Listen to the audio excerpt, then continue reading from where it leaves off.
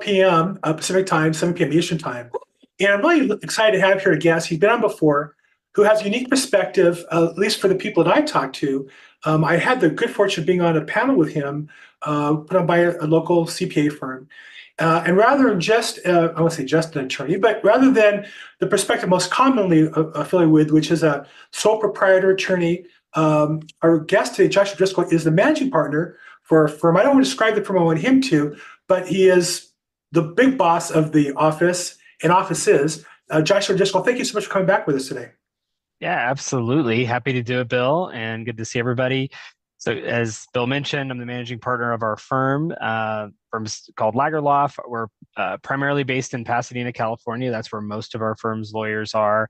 We have a little over 120 people. 50 or so of those folks are attorneys, primarily focused on family office, family wealth transition, and all of the associated work with that. So everything from probate, trust administration, advanced planning. I run our family office group, so that's a little bit of everything when it comes to that. It's corporate taxation, real estate, all the fun stuff. And when it comes to probates, we do about 400 probates a year. So we've definitely done a couple and have seen just about every kind of weird factual situation that can come up.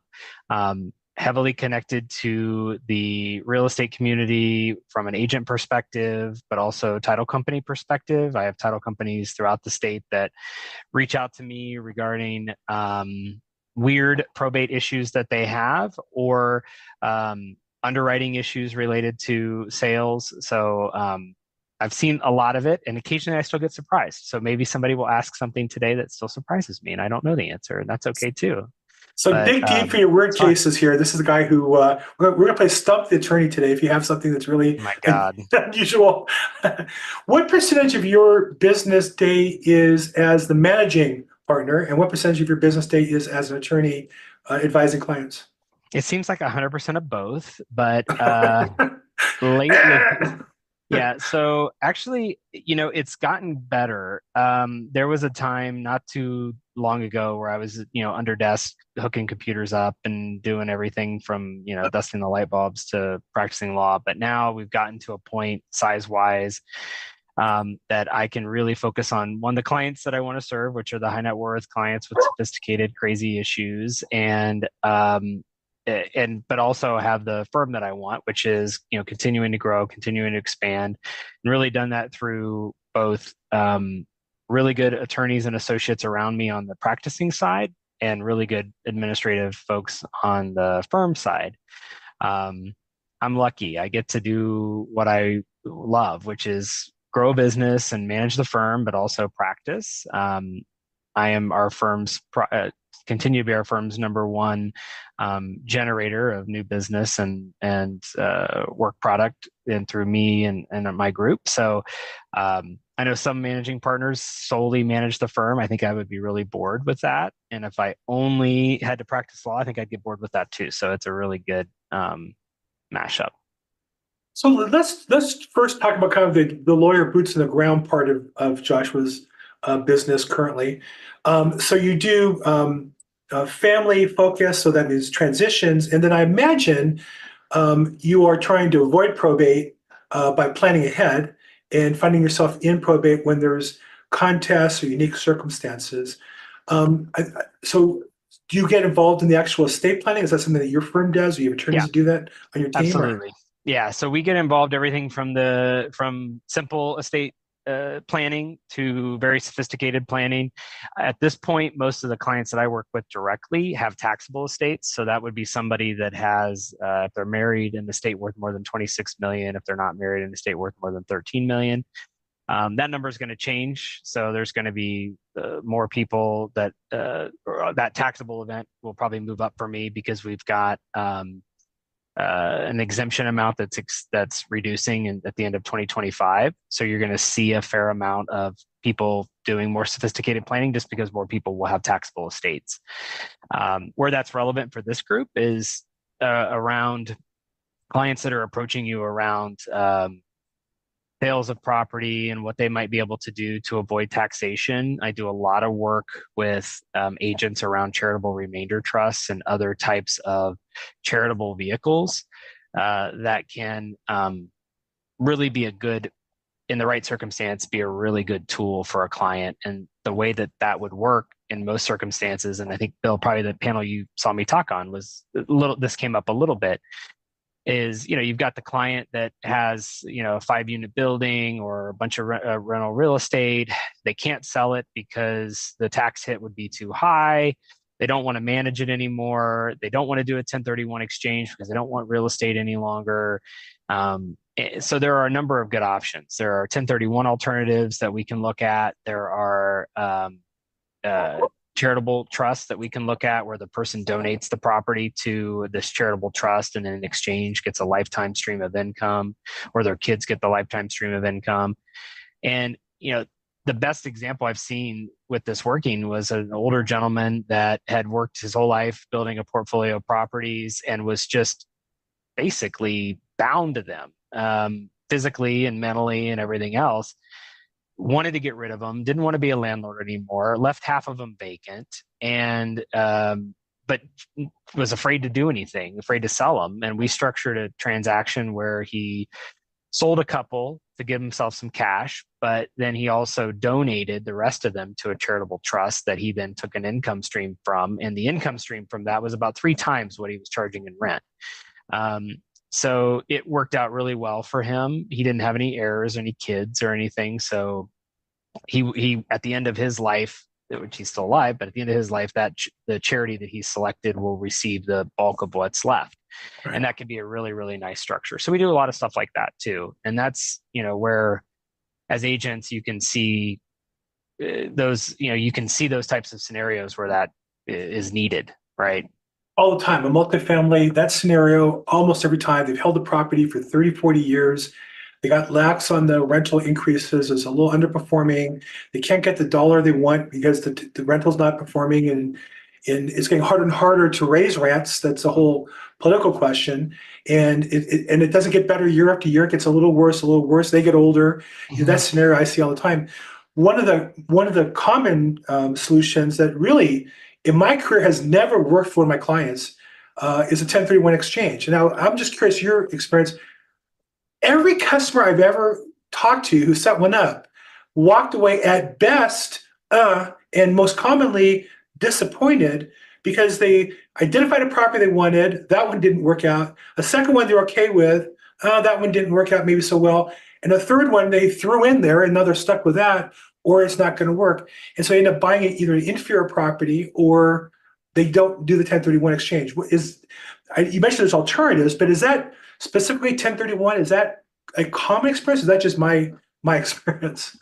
Well, I think it sort of is a common experience, but it's oftentimes the only option, right? If you've got somebody who wants to sell a piece of property and they're eligible, it's 1031 exchange eligible, and they're looking at either paying $1 million in tax, let's say, or buying a less desirable property than they otherwise might have wanted to.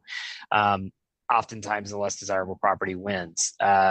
The key to 1031 exchanges is almost to have a transaction lined up ahead of time, right? So, it's not uncommon to have already opened escrow potentially on something and then doing a 1031 exchange out of the property that you are looking to dispose of. That's called a reverse 1031 exchange, and it works in the same way, right? Where you've already identified property X or you have an option on it or something like that. Right. And then you go right into that other piece of property. Right. There are other options, though. Delaware statutory trusts are another option. And those, sometimes they're looked at as the 1031 last resort. It's like that sort of the final pull of the little thing on the parachute, like hoping that it'll slow you down before you hit the ground. But it can also... so that's a graphic image right there. Yeah, graphic image. But they also actually have their place just from the beginning. I have a couple of clients in the last few years that have used these. They were older, did not want to have a physical property that they needed to deal with any Right. longer, right? They Right. didn't want to have a manager. They didn't want to have to worry about repairs. They didn't want to deal with any of that. And they exchanged into a DST. And DSTs are like any other mutual fund or collection of securities. Some of them perform better than others. So you need Right. to look at, the institution that you're doing business with, making Right. sure that it's the right choice. But in most circumstances, these are returning anywhere between 7 and 12%. Which is a great return for many people. Usually, unless the person's owned the property a long time, it's often in excess of their cap rate. So, it's just you look at those options and you see what's there. The downside to a DST is that they don't last forever. At some point in Right. time, the DST operator will sell the property or part of the properties that you are associated with. And when that happens, you've got to either find another DST Right. or you've got an opportunity to go into a piece of dirt again if you want to do that. Right. Um, so, it's not a perfect solution, but it is an alternative. Right. And for some people, it's a better solution than trying to find the ubiquitous triple net lease, with Starbucks in the middle of, a fastest growing city in the world or something. That's what everybody wants, but good luck, right? Right. Right. Well, I think the DST is a great play for the heir of the real estate who doesn't want to be in real estate. You can get a property that's very well managed by professional people with a track record, as long as you're prepared to flip it over every 3, 5, 7 years and manage a portfolio of them. It's like stocks. It's just another way to get out of Yeah, real estate. So, absolutely. so, so going back to kind of probate. So you guys are obviously, now you're going to be modest. So I'm going to, for the people listening, you're kind of at the top, towards the top of the food chain of attorneys, law firms on probate and trust administration. But you also deal with, I'm sure all the time, the one outstanding heir, the one beneficiary, the one Oh yeah. person who hires an attorney. And this is what we as realtors deal with a lot: is the one attorney who doesn't really do probate, but the customer comes to him. They somehow agree on some sort of a contingency arrangement or some sort of a fee to get things started.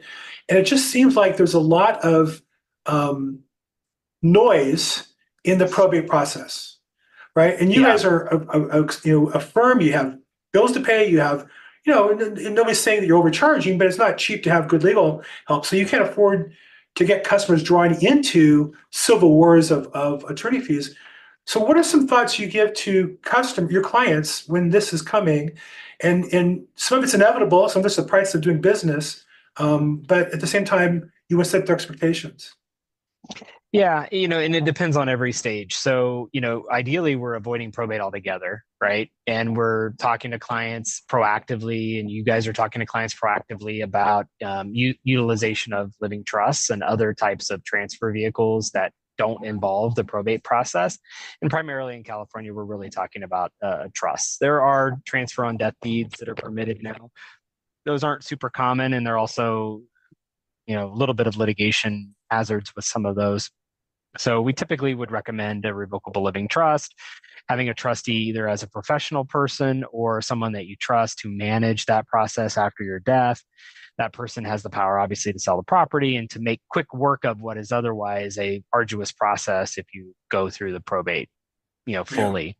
yeah, If you weren't that lucky and the hand that you were dealt was not to have put the property into a probate or into a trust and you have a probate situation, probate works most of the time, but it works in a very slow, costly way, right? Probate is designed to make sure that the heirs get the assets that they're supposed to get, but it's also designed to make sure that creditors are able to get their fair shake if the person owed money. So there's all of these roadblocks, intentional roadblocks inserted by the probate code to make sure that somebody is, before any distributions are made to heirs, that everybody else has been paid that could potentially have a claim against that person. So it takes time and it costs a lot of money. $1 million probate, which is a pretty common number, is about 26 grand. So you look at that and you say, okay, that's kind of a lot, and compare that with a comparable trust administration, it's probably half that, right? And much faster, and private, and not subject to a court approval. So there's a lot of advantages to that. If we've all probably been there as an agent. You go to a listing or you get a call from somebody and says, I want to sell grandma's house. And then you pull title and then everybody the only person who doesn't own that house is grandma, right? And so you got to figure out, okay, who is the party that is actually going to be, what do we have to do to get this thing ready to go, right? Mhm. And we come in a lot there because there's oftentimes, I'm dealing with one right now, a title company brought us in and says, hey, we think this is a probate, are we right? And the factual situation was, 3 or 4 people on title. One of the parties on title, it was 3 groups of people on title, because we have a 1/6 interest that we're dealing with here. One of the parties did a deed at some point related to their interest in the property. It just said, blank and blank, husband and wife. Well, that's not really a vesting in California, and it is and it isn't. It basically vests as a tenant in common if you kind of go all the way through and follow it along. So their question was, is there a right of survivorship between the spouses? And they know the answer, and the answer is no, which is why they asked me anyway to confirm that. But so there was no right of survivorship between these 2 parties. So now we have this 1/6 interest that needs to be probated. And that's not a fun case for me because there's really not a lot of fees in it and it's a big pain in the butt, but it's the only way to really do it because there are a couple other methods, but by and large, you need to probate it. Oh boy, we got the old Zoom giving me my my little emoticons when I talk with my hands. So we're going to probate that portion, right? And that's going to be the fastest, easiest way to get a person to be in control of that 1/6 interest to consent to the sale, right? Because otherwise, you can't sell 5/6 of the property with 1/6 unclear. Can't get town insurance. Can't get financing. Correct. It just holds the whole thing up. Holds the whole thing up, and oftentimes they're calling me once they've opened escrow. So there's typically not a whole lot of time here. You guys know that the average period of an escrow, it's not a lot. So we're almost always extending escrow. We're almost always doing some of these things in order to clear some of these title defects. But county by county, sometimes we can get get somebody in a position in as little as 30, 45 days, and sometimes it takes longer. It just depends on the county. It's a mess, and that's a common scenario. So let's stop there for a second because county to county varies. But if you make one mistake and the judge can't approve you, then you get continued for 30, 60, 90 days or longer by county. Yeah. Could be 6 months and the judge is not in a good mood about what you did.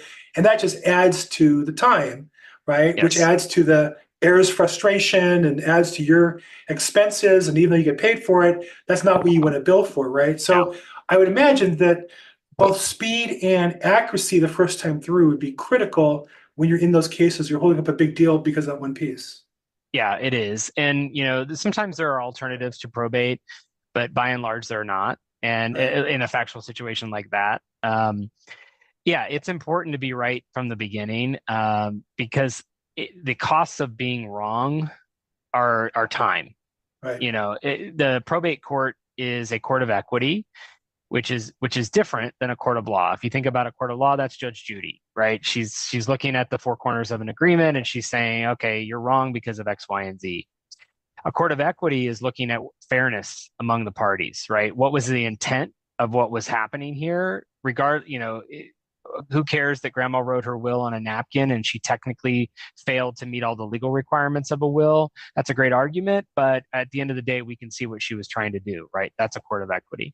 Mm-hmm. So in a court of equity, there are a lot of pro per parties. These are people that are representing themselves, and that is absolutely a recipe for a long process. Will you eventually get there? Probably, but it will be at the end of a very long road.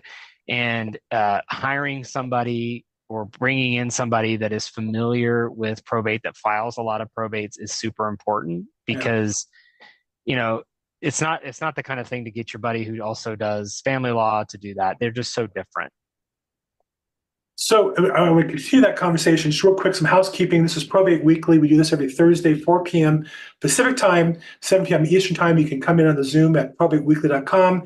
You can watch the replays on social media, YouTube, LinkedIn, Facebook. Love to have you join us. If you're watching live, put the comments in. We'll catch them during the call or afterwards I'll get back to you.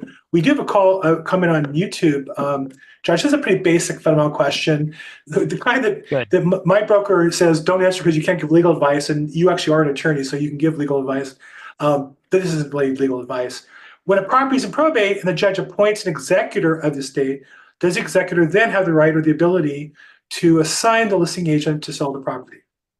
Yeah, generally speaking, yes. So in California, if this is a California probate court, which probably is, um, there are two forms of executors, right? So executor is actually someone who is appointed under a will. An administrator is someone for someone who does not have a will. It's functionally the same thing, but in when they make that appointment, they're either going to do that with full authority or limited authority.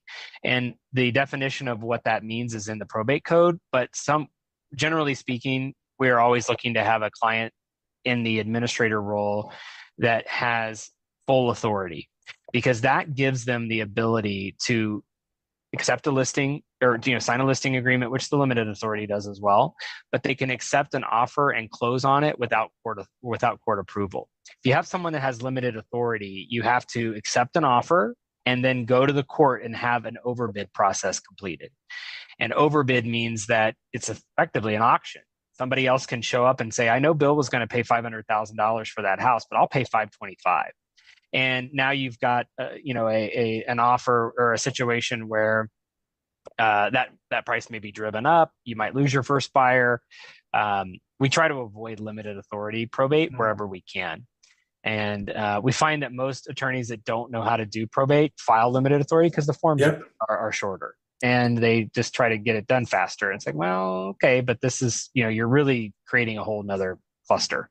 And they have less liability because the court approved the sale, but really they're not Correct. serving the customer. Yeah, exactly. You still have to give a NOPA, a notice of proposed action, when you are going to be acting under full authority. So you can't just say, I'm going to sell it for $50 to my buddy, right? The administrator or the executor gives a notice to all the beneficiaries and all the interested parties. And if somebody has an objection to that, they have 15 days to object. And if they don't object, then you can take that action without liability.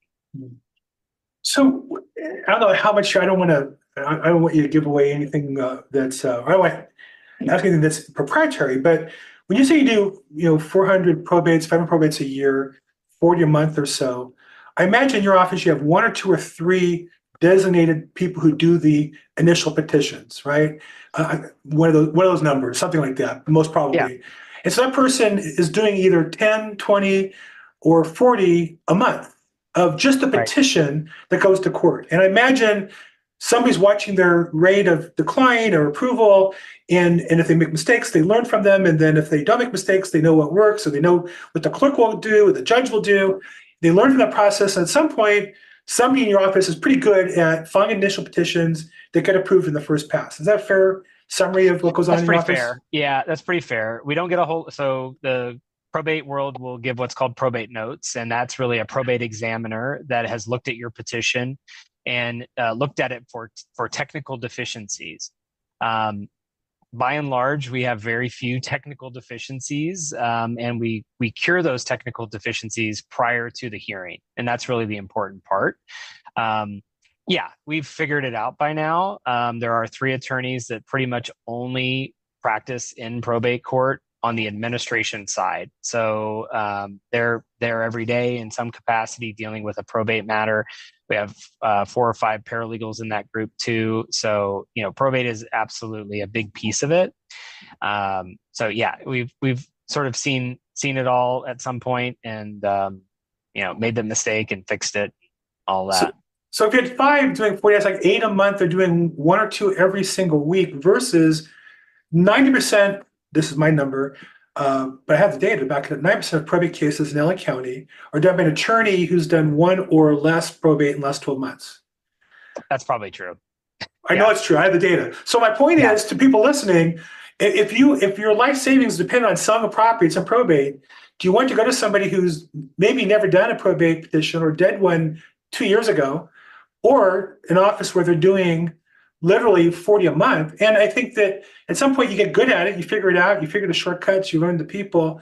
And I think that's one of the differences between your firm and the other. Now, the truth is you don't charge more than other firms because there's statutory limits on the fees That's for right. There's probate. statutory limits on the fees, so we're basically the same price as everybody else. Now there are extraordinary fees that can be authorized in a case, and where appropriate, we charge extraordinary fees. Those are fees that are not covered under the statutory fee, and the code sets out what the statutory fee covers. But by and large, most of these are statutory fee cases. We are extremely efficient with these cases.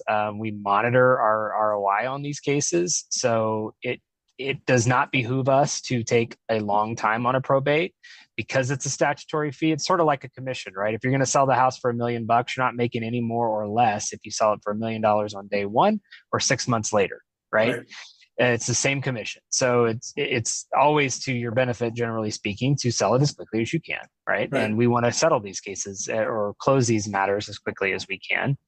Yeah, and I have seen firsthand, Bill, the unfortunate set of circumstances that an unfamiliar attorney can bring into a case. I have one right now where uh, just a series of unfortunate events. The attorney wasn't very well versed. They hired a somebody else who wasn't really well versed. They did a probate loan. I mean, it was just all a mess. And just looking at it in 5 minutes, I could have seen where a couple $100,000 more could go to the beneficiaries if just a few other, couple other ways of handling things had been done. And oftentimes you don't see that until it's too late.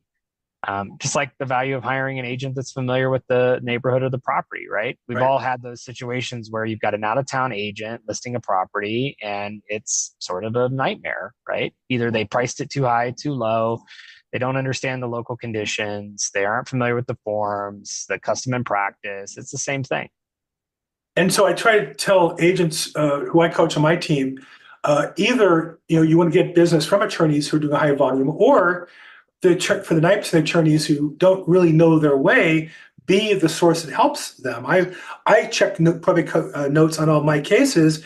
I'm often training the attorney or the paralegal on the process, which I'm glad to do. I mean, I don't mind. There might be a great attorney and a great relationship with the customer, and that's important, right? That relationship is ultimately important for the customer too, but they can't not have the fundamentals covered. And I used to go to court every day.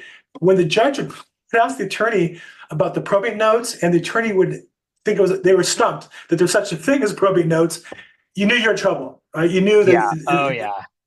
Yeah. It's like, well, have you checked the probate notes? Well, I'm not, probate notes, Your Honor. Yeah, like What's you should that? be living on those. I'm checking them every day on cases, and I had one where I checked at 3 o'clock. I called the attorney, but at 4 o'clock they updated, and I didn't have the right information. But I said to him, "Well, I check every day," so I guess I was a little early.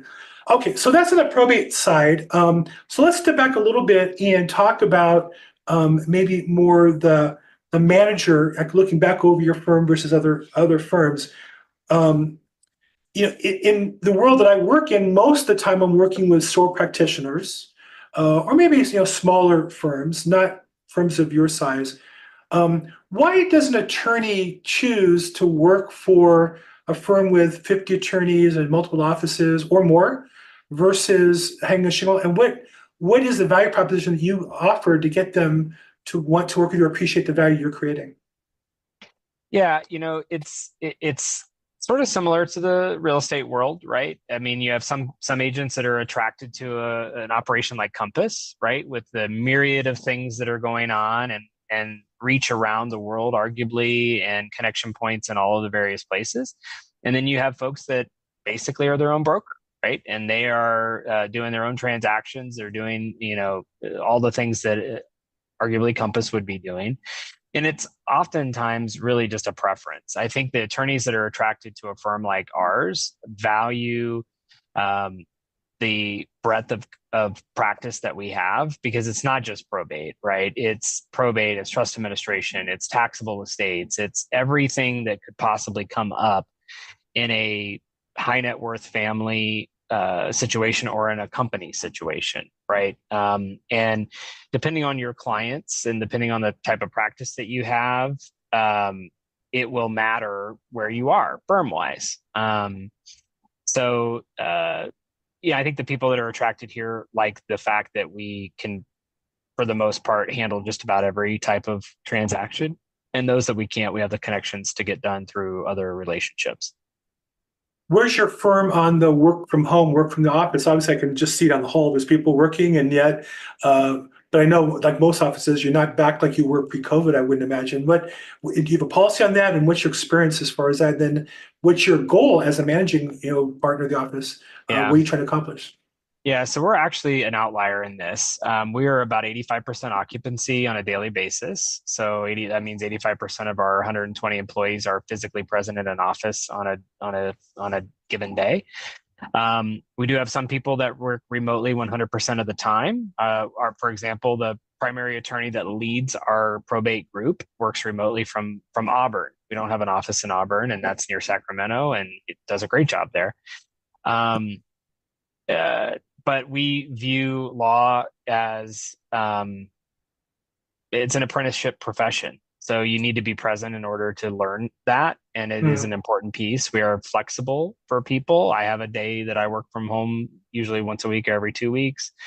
I've done a lot of speaking on this, and because law firms and professional services are a little bit higher on the number of people that are in the office on a regular basis, but we find it to be really important, and it does help with the collegiality. It helps with culture. It helps with just all of the various pieces that go into handling a matter from start to finish. I absolutely see value in remote work. I think it's here to stay. It's not a fad, but there are roles that lend themselves to it, and there are roles that do not. And for us, by and large, most of them are in office for us. I can see as in management, obviously that's your goal, right? How else do you change the culture? How else do you train people effectively, or as much as you can, obviously in person? Yeah. Do you see, are the attorneys new attorneys who come to your firm, are they attracted to that? And that's why they're joining you, or do you have to kind of sell them on that?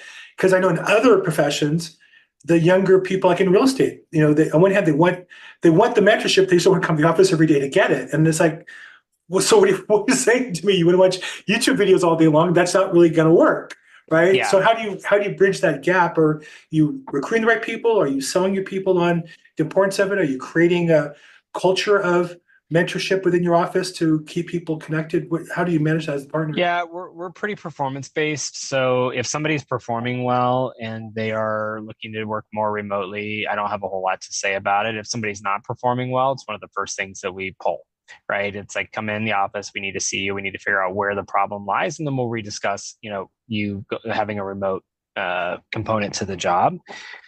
New employees, it is a requirement. We don't even really but it's supervisor specific, and it's role specific. So if we have somebody that is a very senior attorney that's bringing a book of business and they're effectively operating as a profit center for the firm, I'm not going to say a whole lot.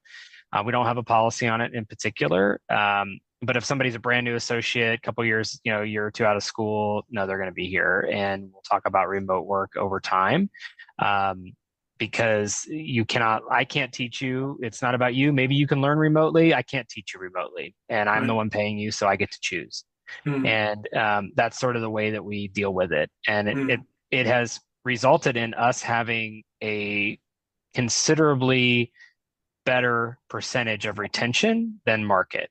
mm. We did not struggle from the great laptop swap that was very popular a couple years ago, or the great resignation, as people would say, right, where everybody was sort of moving around jobs and all of that.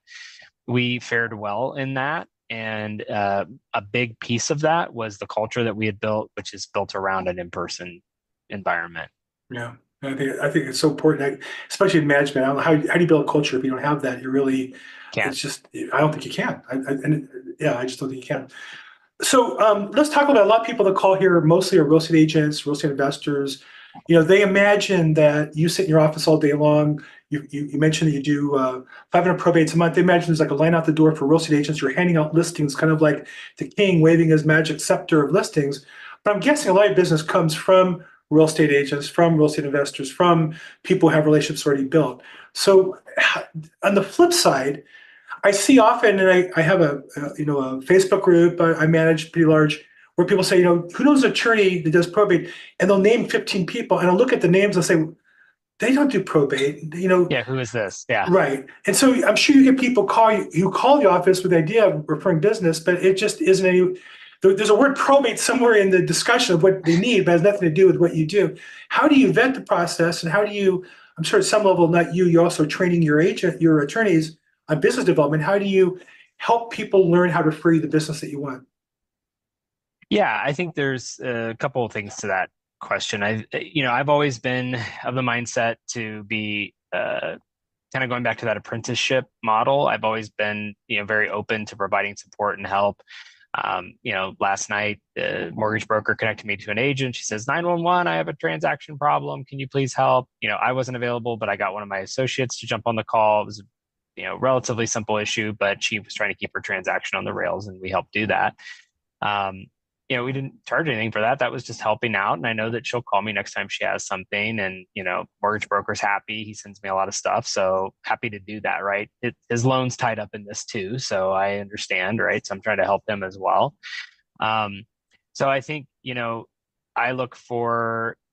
think it's twofold. One, there's a lot of people that pitch me for work, right? And I could kind of give some thoughts around that. And then there's people that I'm looking to, get referrals from and that kind of thing. And when it comes for referrals to us, we're looking for an opportunity to make a difference, right? So if there's an issue or a matter where there's a lot of people depending on something like a sale or otherwise, right? We love those opportunities because, it's our opportunity to shine. We can show how we can do the work and fix what is otherwise been a problem. I love sticky, weird issues where, I kind of love it when somebody says, well, I've talked to two other attorneys and they don't really know what to do. And it's like, okay, that's fun, right? Because we'll get a chance to say, yeah, that's easy, or that's here. Oh, that is really weird. And here's how I would do it. So I like that. And then if you want, I can talk about how to best pitch probate attorneys. Yeah. If you think that's helpful. Definitely.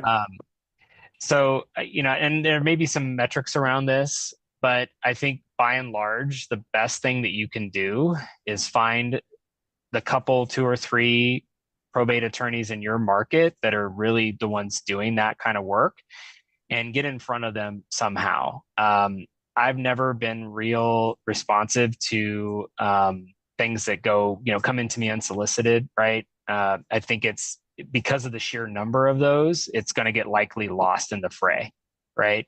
And if I know Bill or I know somebody else that's on this call or whatever, on a personal level, I'm going to be more likely to think about them if I have an opportunity to, make a referral on a property for a sale than if I just got a random call or a random letter that says, hey, are you selling the house at 123 Main Street?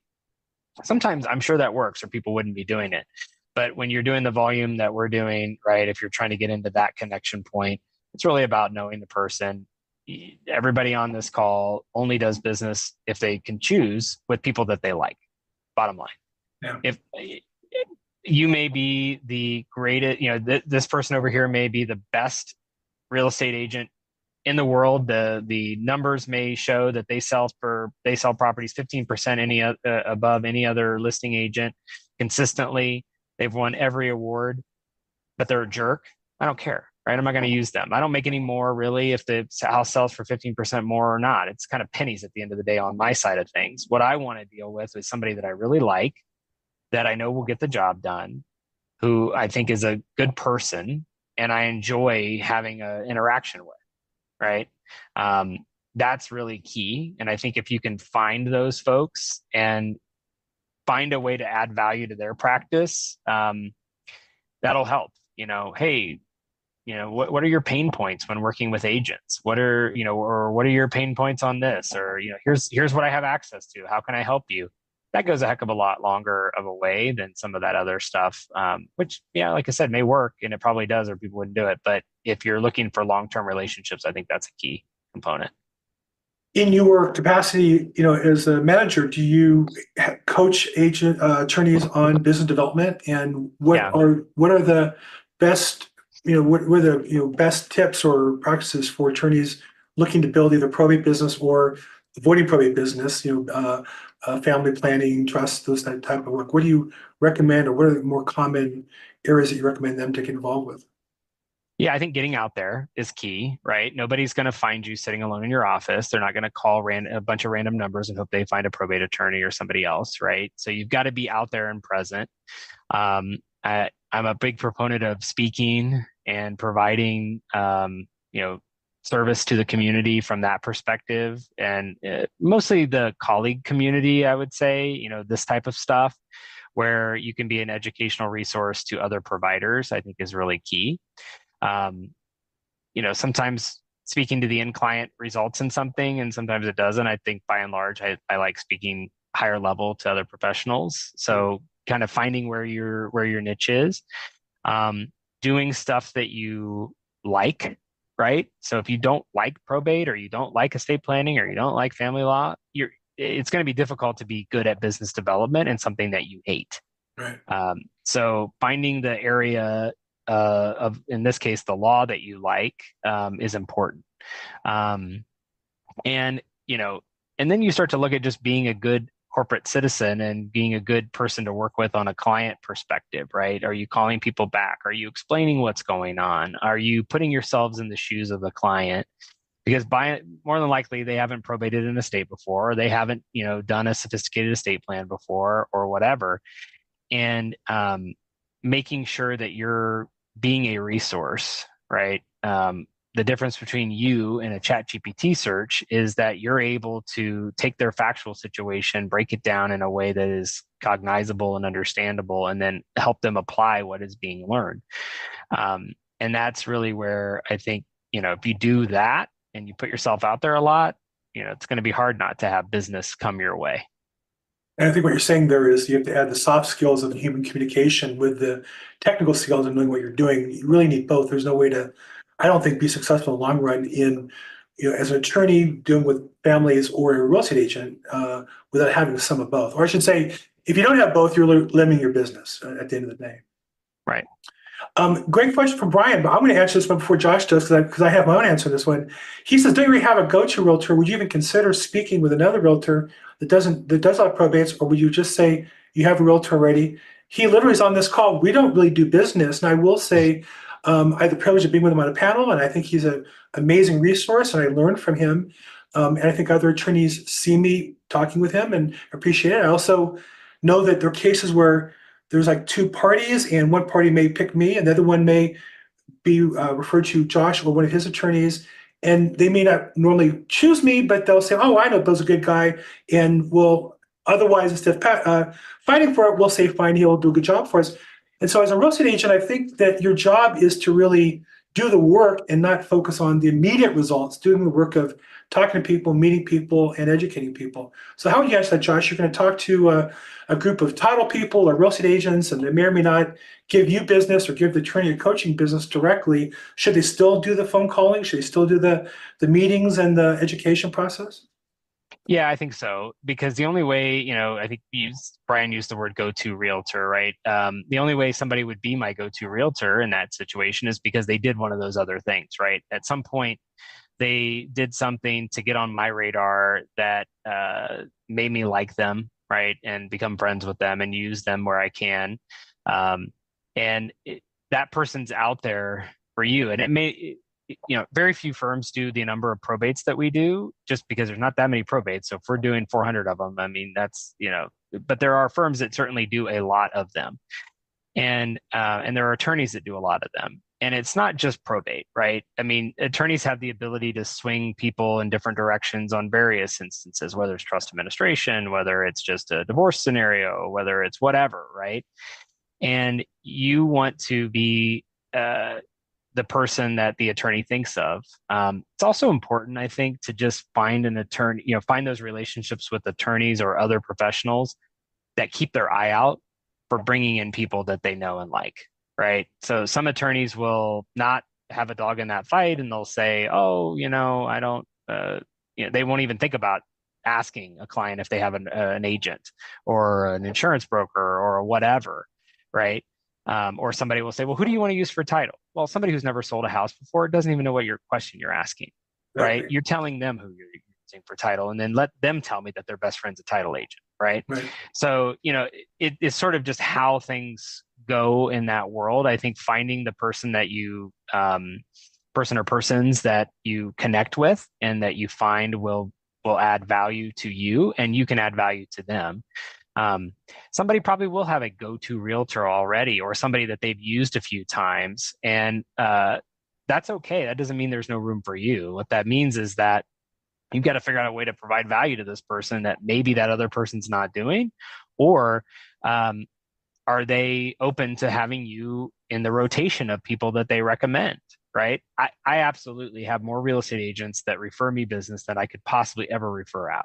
It's just the nature of the beast, Now, just right? stop 1 second. I think everybody has to hear that. That is the misunderstood piece of this whole puzzle for real estate agents.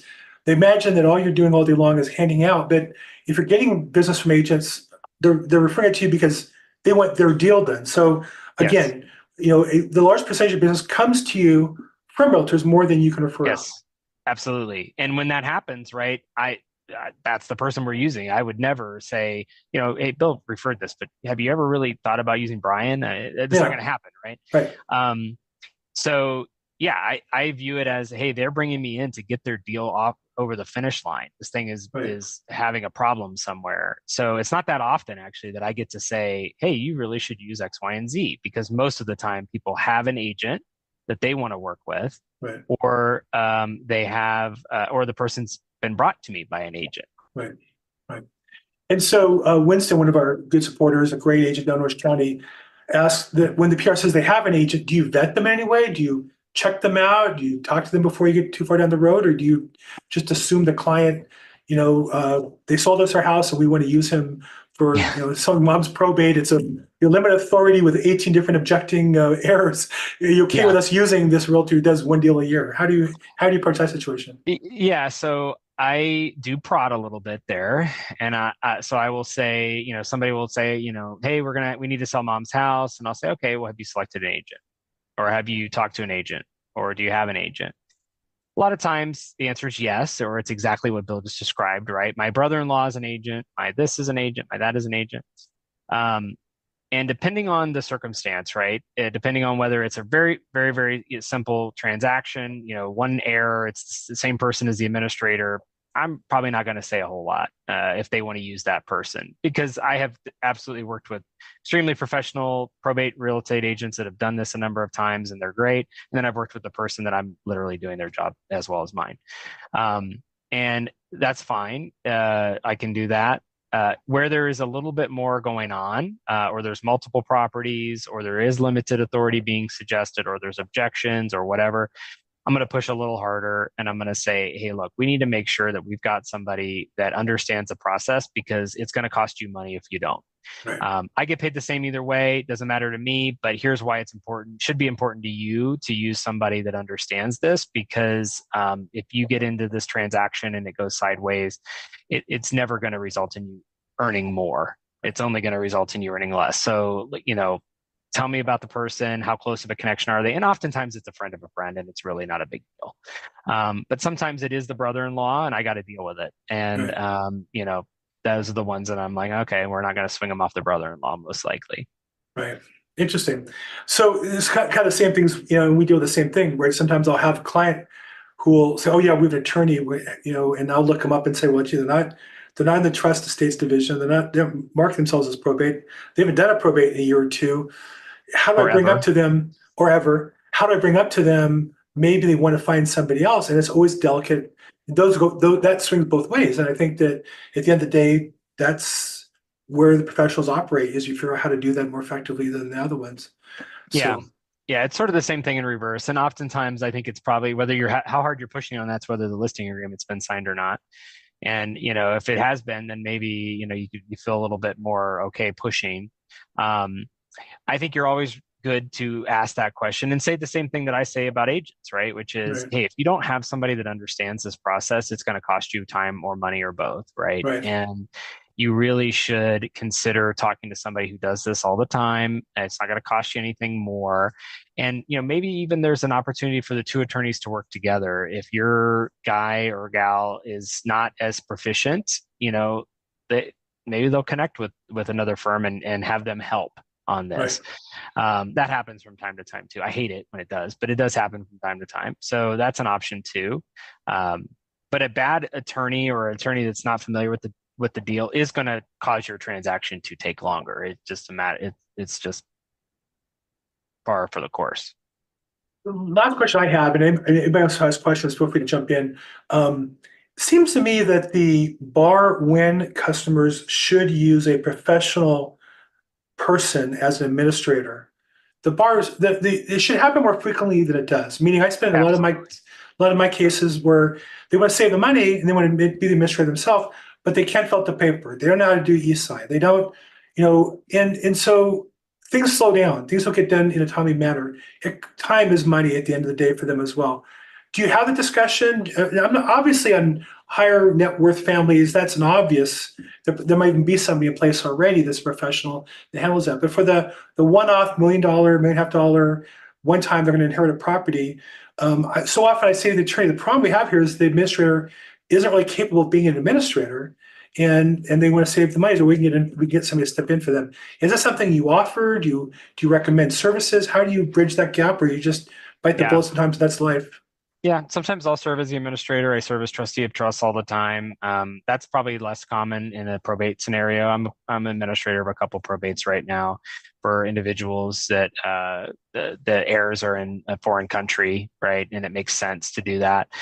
We do recommend and work with private fiduciaries often. Again, it's not going to cost the family anything more, assuming that the family member takes the income, right? So, obviously there's a statutory fee for the administrator and there's a statutory fee for the attorney, and both have the opportunity for extraordinary fees.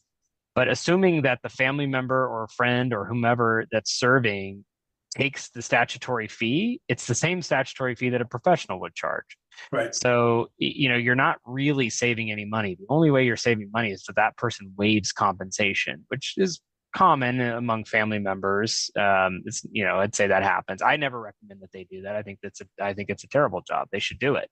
They should It's take a the money. tough job. Like you It don't get is. rich being a fiduciary or an No, administrator on a probate. not on a probate. No, So a no. lot of I've done. I did. There was a firm that I referred a business to, and they asked me if I wanted to do it, and I jumped on it as a chance to learn. I was Yeah, sitting down in my customer's seat, and I've done two now. That's a lot of work. it is a lot of work. Even if you hire all the professionals, you still have a lot of things you have to do that is in the purview of the administrator.